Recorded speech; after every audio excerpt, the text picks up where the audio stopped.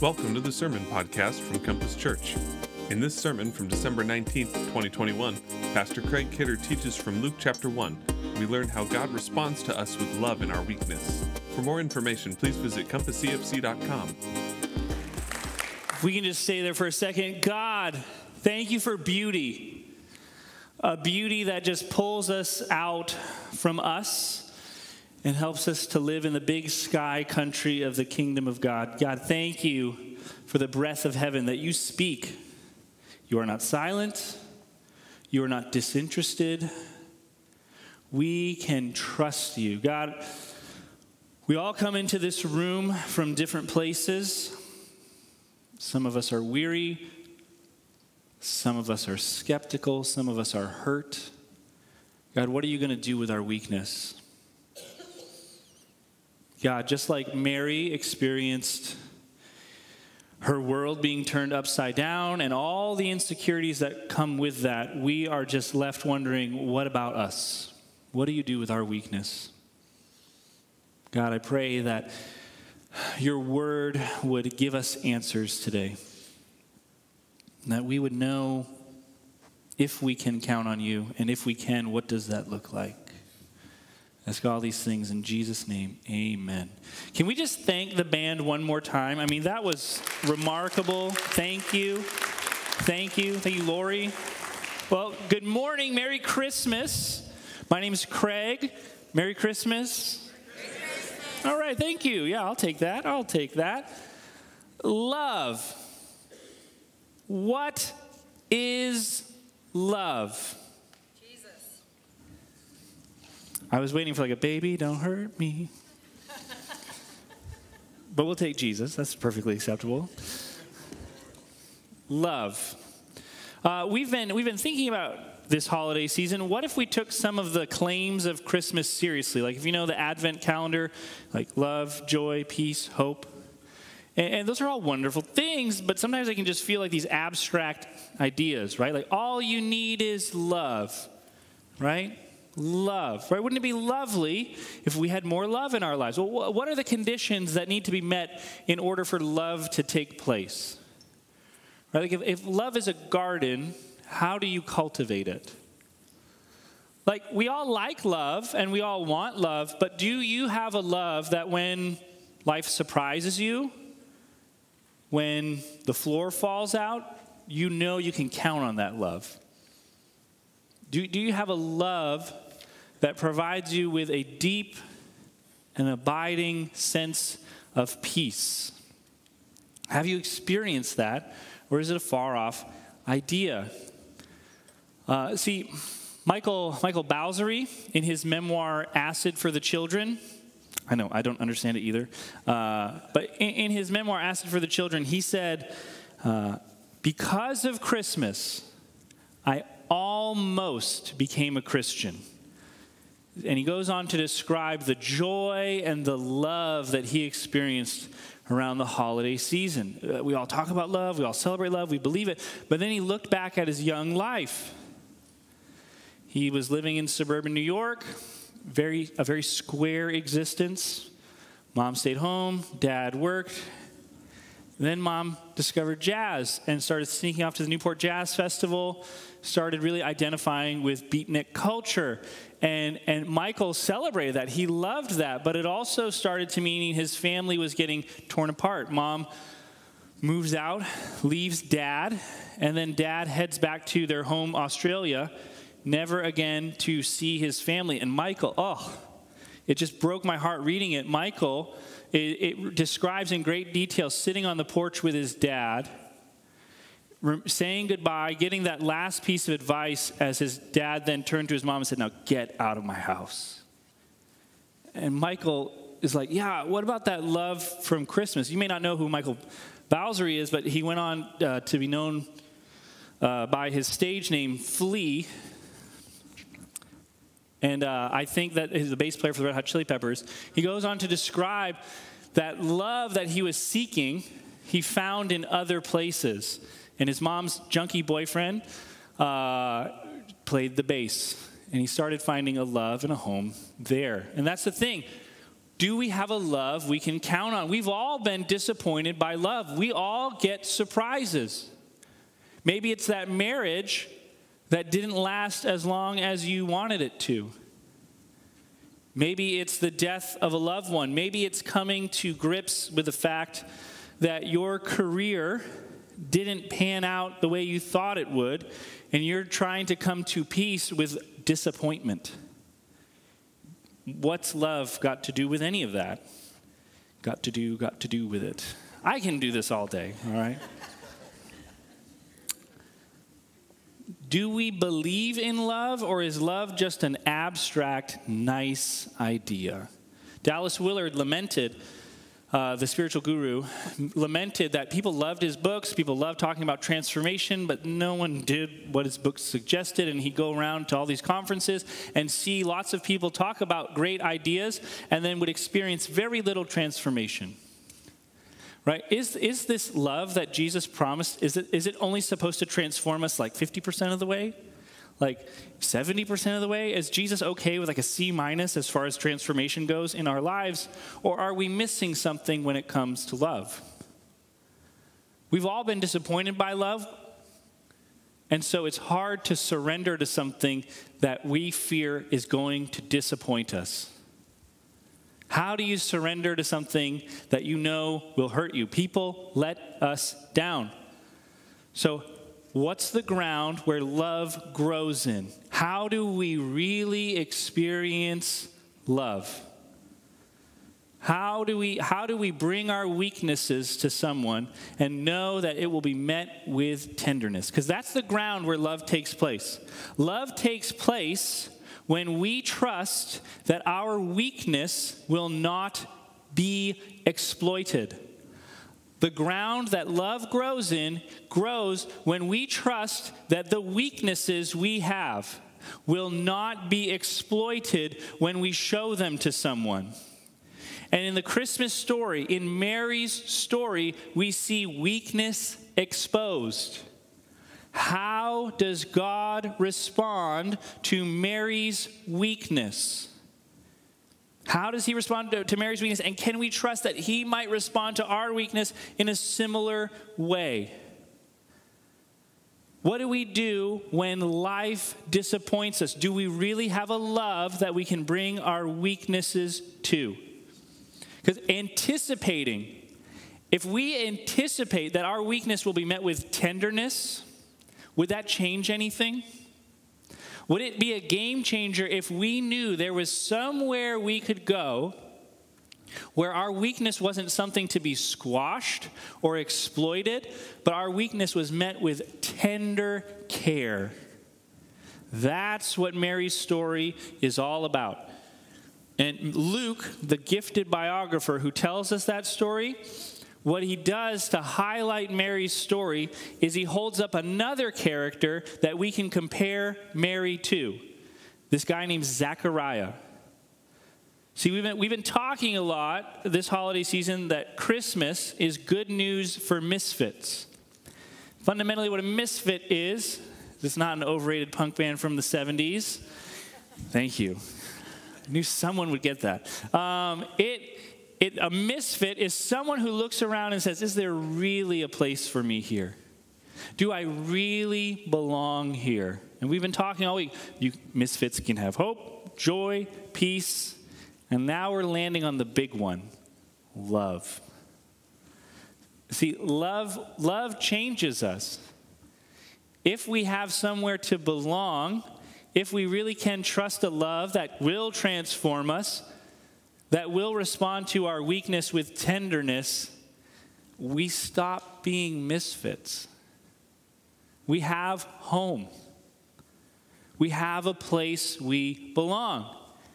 And that sounds too good to be true. But here's the thing. This love breaks into the story at a low point. Mary and Zechariah got the surprise of their life. Both their worlds get turned upside down. And love meets them where they are. Because here's what happens. They get met with a message from God. We meet them in disarray, confusion, surprise, but we leave them with praise. They're celebrating. They're experiencing joy. The only thing that can get us from here to there is love. And it's not sentimental. It's a love that climbs into the brokenness with us. And the question that we have to ask is like, is this really trustworthy or is it too good to be true? Can I get my hopes up? Am I going to get disappointed? Is this trustworthy? Because you're never going to surrender to something that's not trustworthy. Surrender to love, right? You can kind of surrender to something that's not trustworthy. At best, you'll just get codependency. But can you surrender to a love that actually changes things? That's what Christmas is all about. So if you have a Bible, we're going to be in Luke chapter 1. Luke chapter 1. How can we be confident that our weakness will be met with tenderness? If you have these maroon seatback Bibles, it's on page 1557. The year pizza was invented. That might be true. Someone fact check that. That probably isn't true. All right.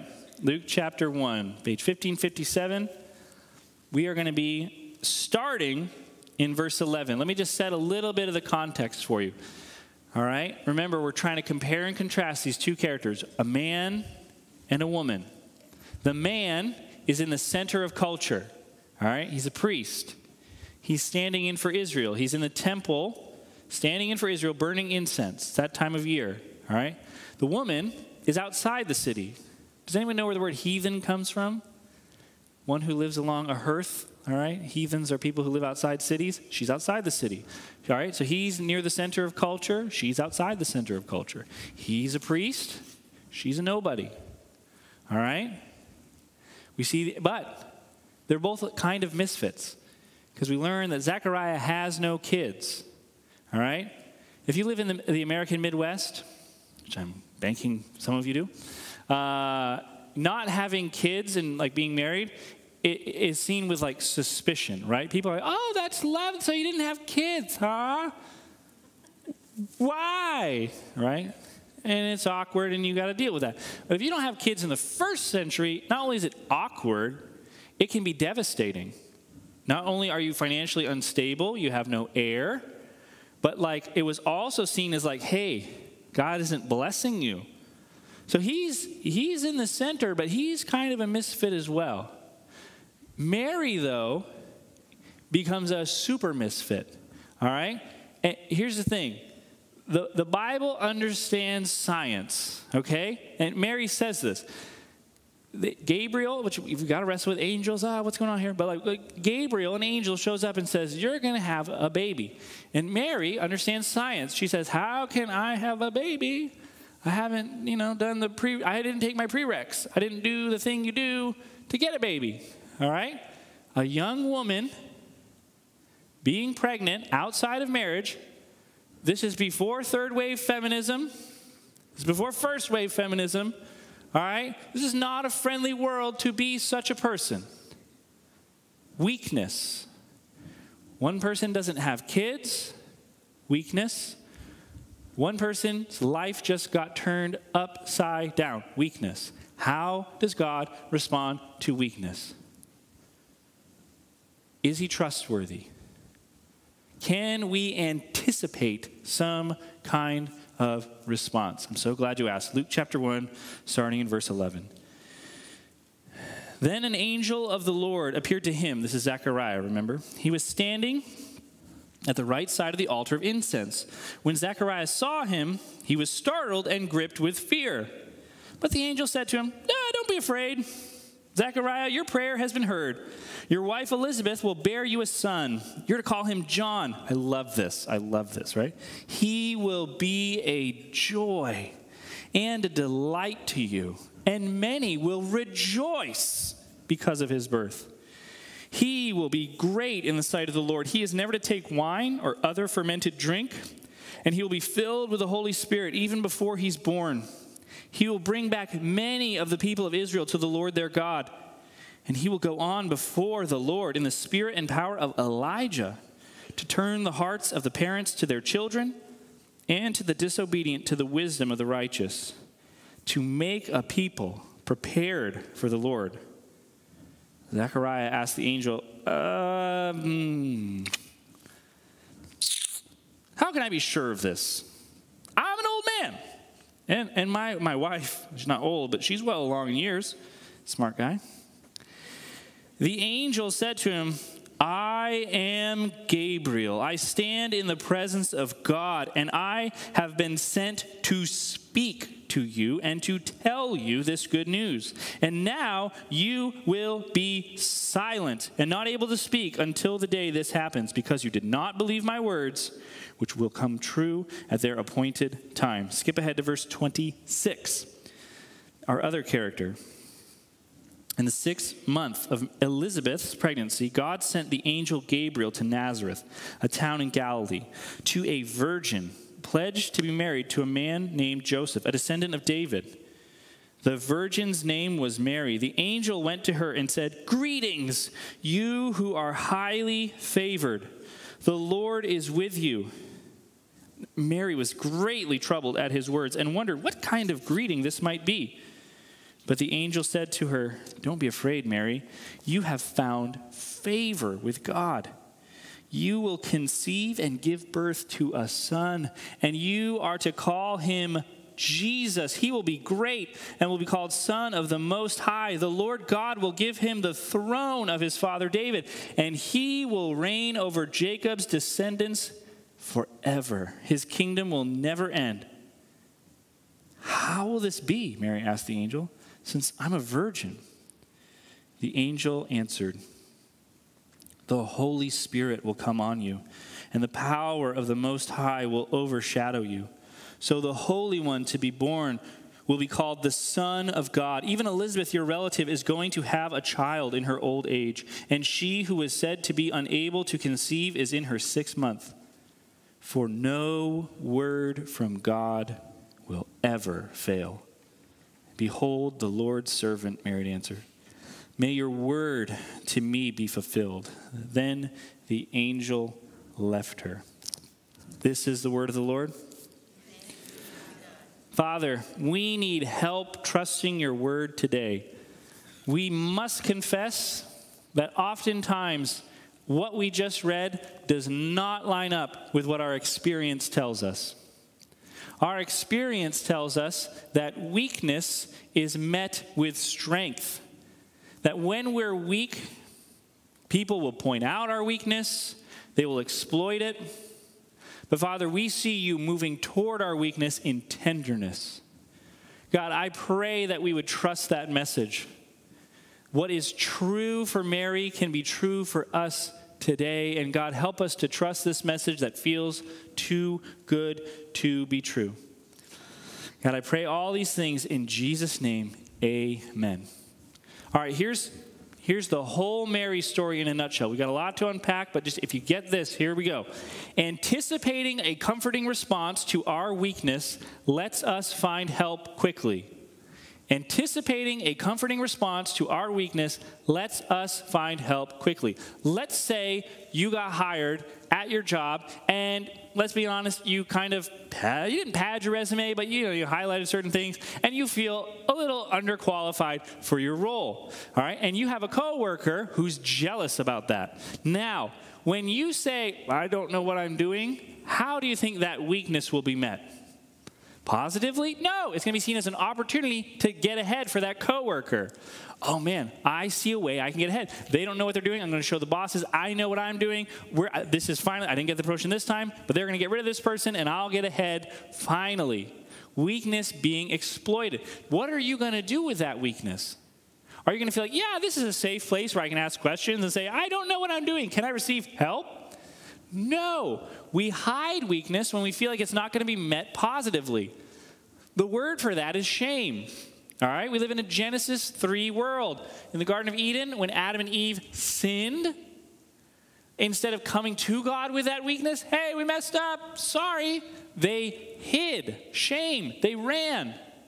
If we don't think our weakness is going to be met with tenderness, we hide our weakness. Think about in marriage relationships. Let's say you have a spouse that loves pointing out shortcomings of yours.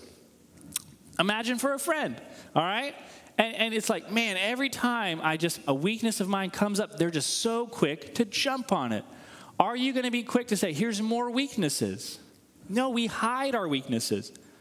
But if we can be confident and comfortable that our weakness is going to be met with tenderness, that strength, someone who has something we don't, comes to us, the weaker one, with tenderness, we're going to be quick to come to that person to solve problems.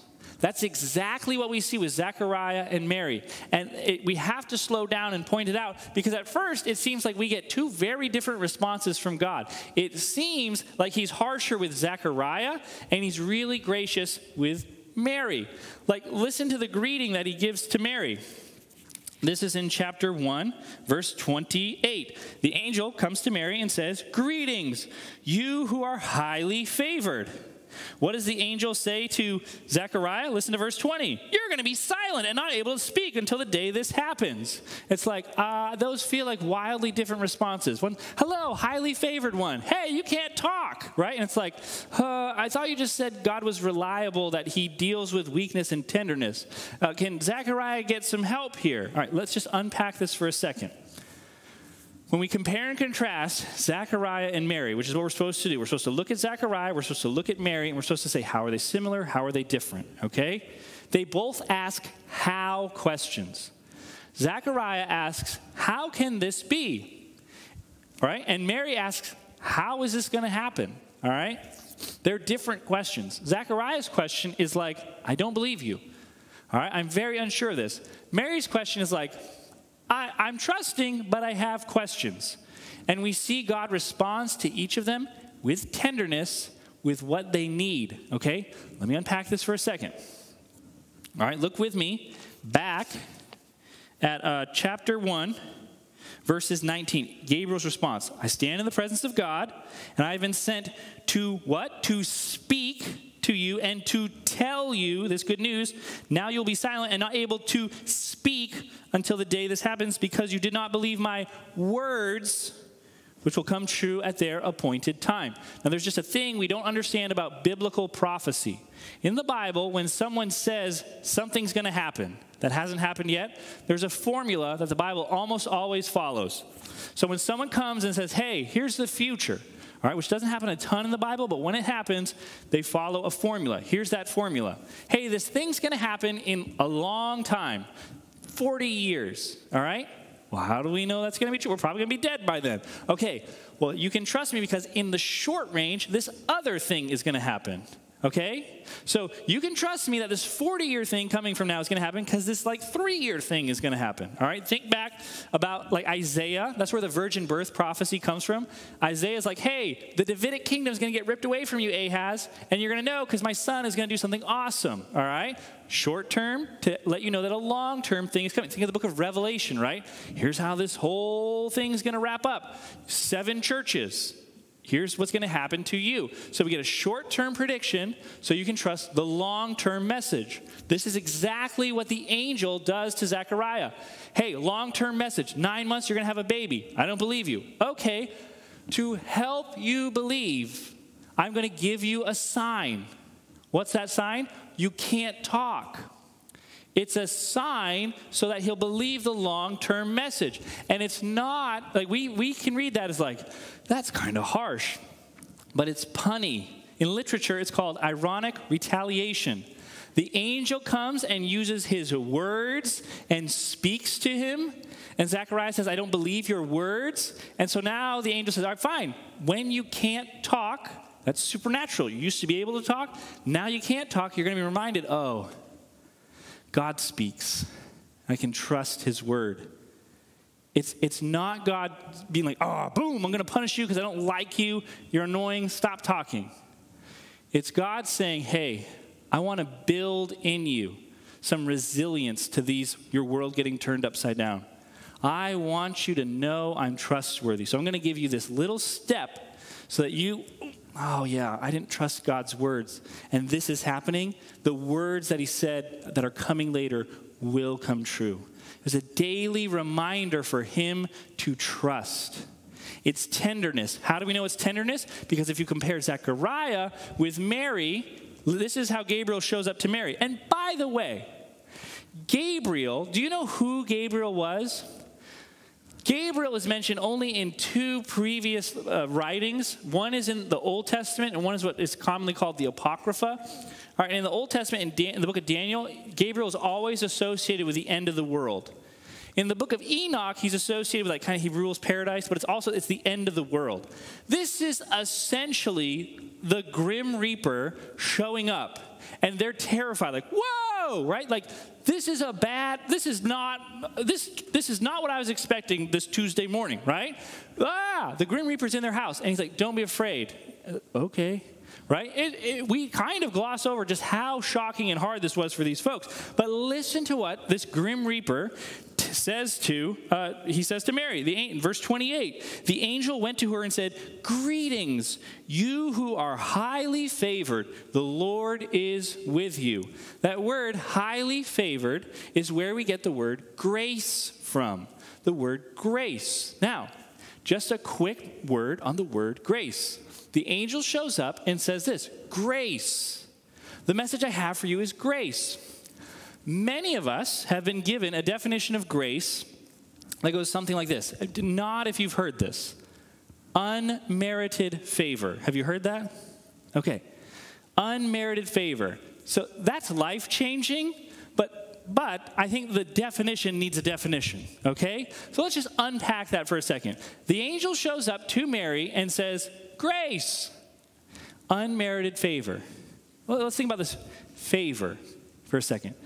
Favor, what does that mean? I love that the NIV kept the old King James, favor, right? Favor means someone really, really likes you. All right, the word grace comes from the same root word as joy, all right? So someone delights in you. They really, really like you.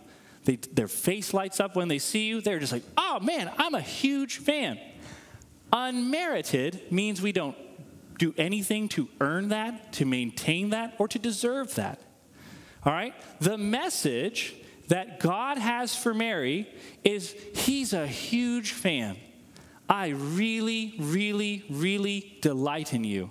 I love you. I'm overjoyed with you. And you haven't done anything to deserve that. It's unmerited. The message that God has, who's powerful, this powerful one, shows up to this weak one with tenderness. God shows up to Mary's weakness. She's vulnerable. She's alone. She's a woman in that culture. God shows up in tenderness and says, I really delight in you, and you haven't done anything to deserve this. Unmerited favor.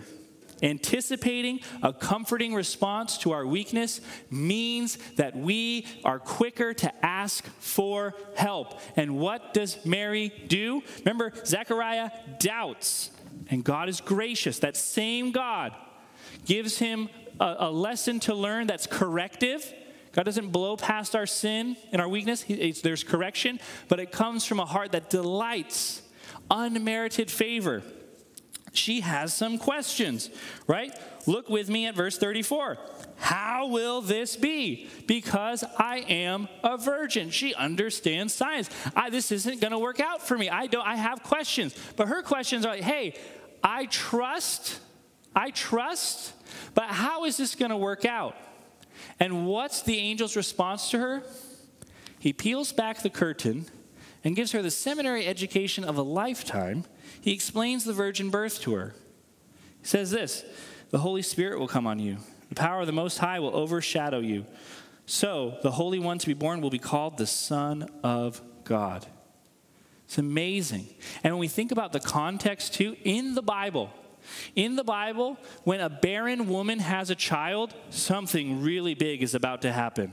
All right? Abigail, barren woman. Who's the child she has? Samuel, right? When barren women have kids, something big happens. Elizabeth, barren, has a kid. Something big's going to happen. God cranks up that miracle even more and says, not just a barren woman, someone who's it's physically impossible to have a child, because I'm going to do something really, really big. What is that? Verse 32. He'll be great, called Son of the Most High. The Lord will give him the throne of his father David, and he will reign over Jacob's descendants forever. He will reign forever. He's answering her weakness with tenderness and strength. He's not crushing her weakness. He's answering with, hey, I see your problem. I see your plight. You can trust my tenderness. Right? In that culture, in that cultural context, women who were pregnant outside of marriage could have been killed. The fact that she can go to praise is a great indication that she is taking God's word seriously. It is so hard for us to believe this message, that God delights in us, and we haven't done anything to deserve this. We might believe that God delights in us and really likes us on our good days. Man, when I'm nailing it, when I'm performing, God's like, all right, now you get the smile. Good job. Keep it up. That's because we don't really think God is a reliable source of tenderness. We don't really think he's going to meet our weakness with tenderness. We think he's going to meet our weakness with strength and crush our weakness. It is hard for us to move our hearts, to tune our hearts from a place of like, weakness is bad. Doesn't God take sin seriously? Weakness is bad. He's going to crush it. Look, God absolutely takes sin and injustice seriously. Absolutely. And his grace, when sin abounds, grace super abounds. His anger is to the third and fourth generations, but his grace is to the thousands.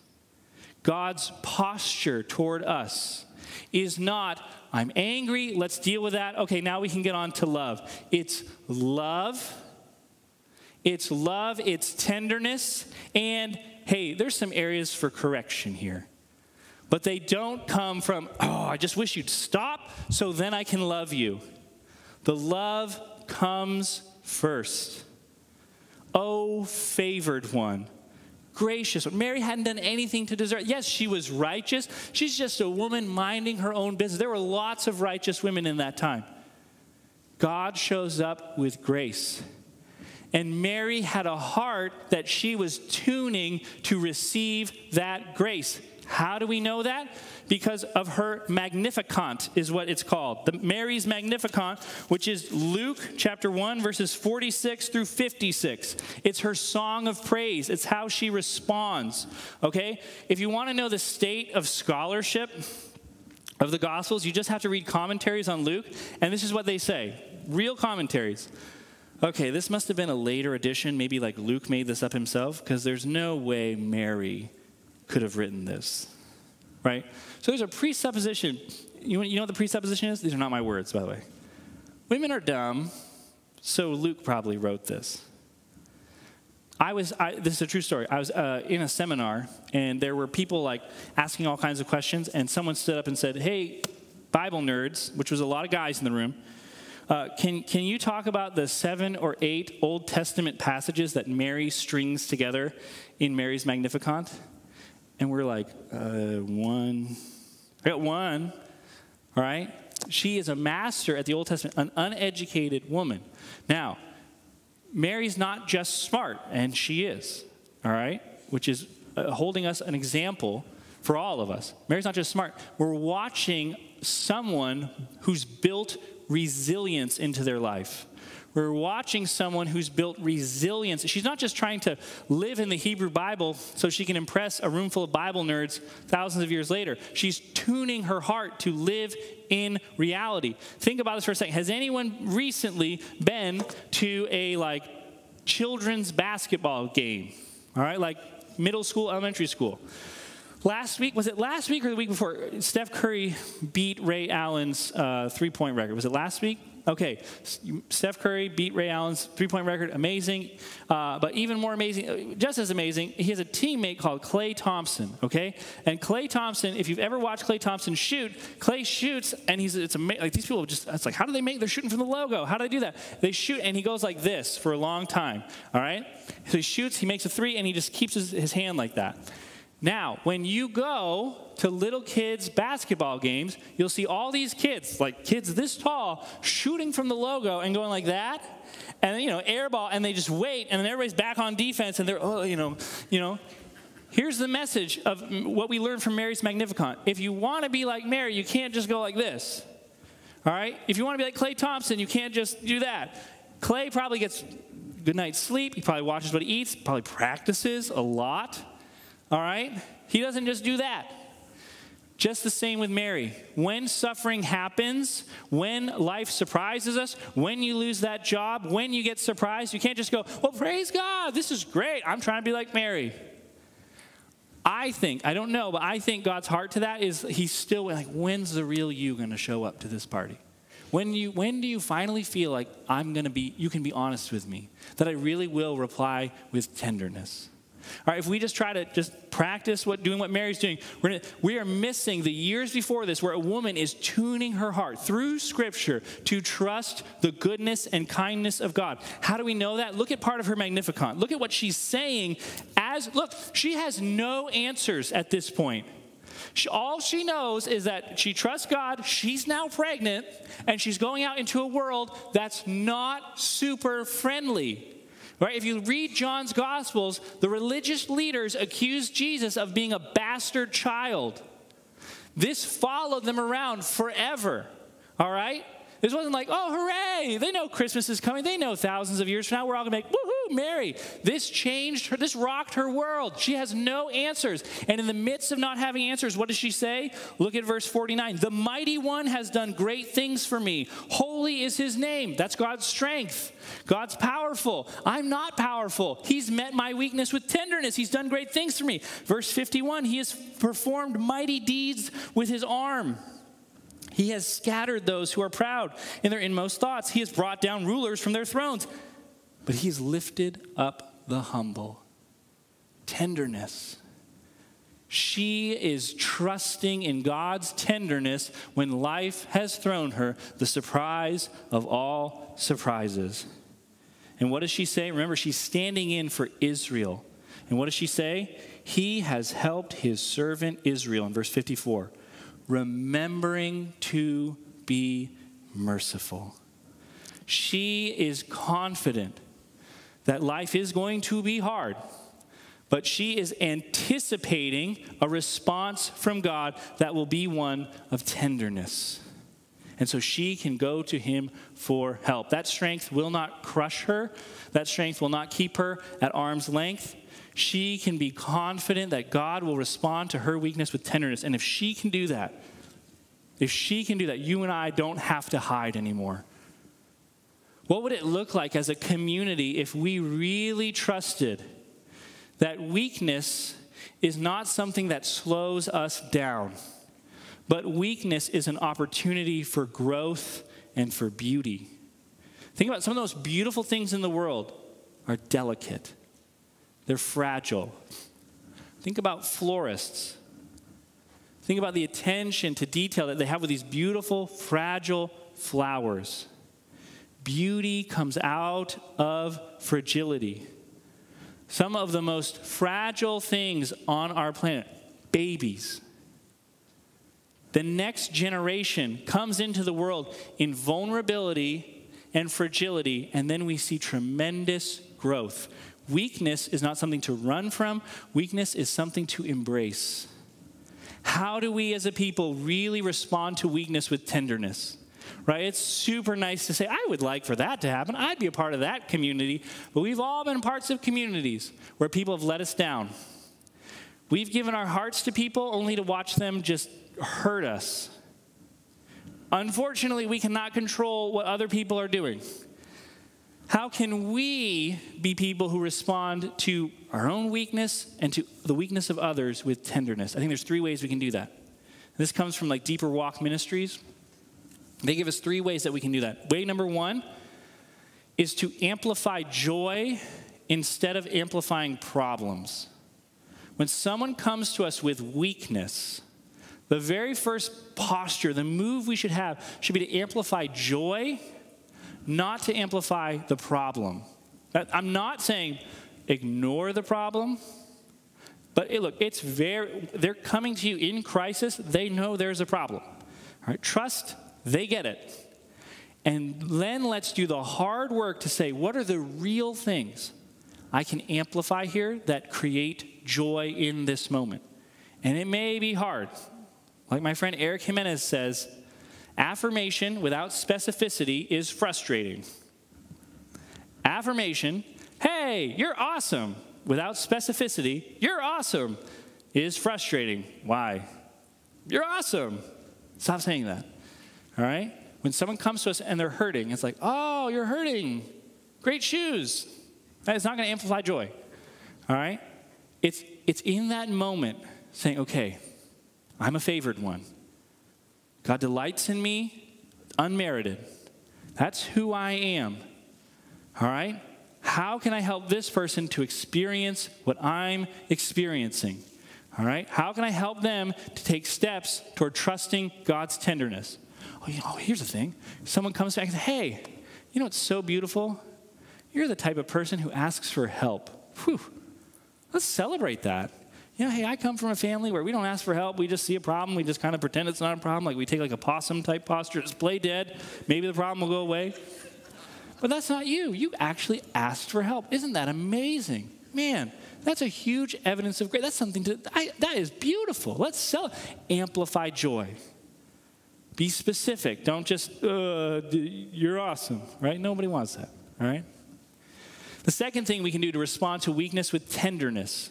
So first, we're gonna amplify joy. That's called building joy. That's what they say, building joy.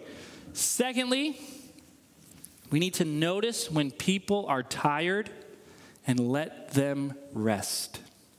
Notice when people are tired and let them rest. The hardest thing about trying to be a person of love in someone else's life is we just rush into fix-it mode. Well, have you tried? Well, have you tried this? Have you thought about this? Hey, are you sick? I read something on the internet once. Notice, man, this person in front of me, all right, they're showing me weakness. Man, that's amazing. We're going to celebrate that. They seem tired. Hey, man, you seem tired. That's hard. It sure is hard. Notice that's what Gabriel did, I think, to both Zechariah and Mary.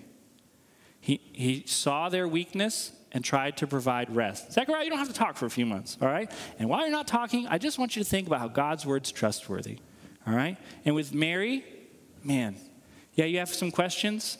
I see that. I know what you need. Here's some more info. Let me fill out this picture a little bit more for you. Noticing that someone is tired, providing rest is a way that we can be people who respond in tenderness, right? Because if love is nice, but if love isn't changing our day-to-day interactions, we're going to be just like Willard said.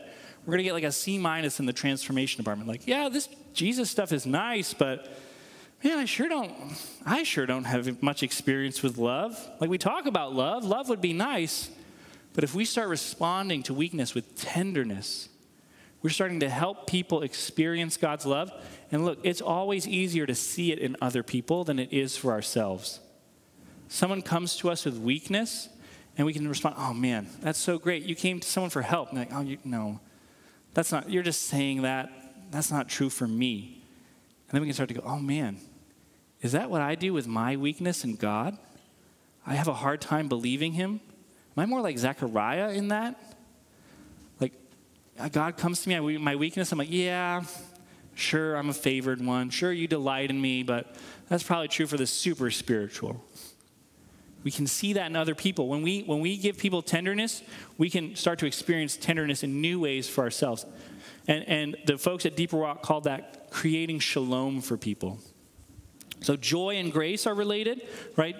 Grace is when someone enjoys us. They have joy over us. We call that experience grace. But joy is like high energy, right? Joy are those moments where we're like, woohoo, right? This is fantastic. Yeah. We can't all live like that. Shalom, though, is related to joy. It's that low energy joy. It's like, man, things are good. I'm experiencing peace. When we let people rest, we can be people of peace. That tenderness creates that low energy, hey, we still have problems, but we can return to joy when life throws us surprises.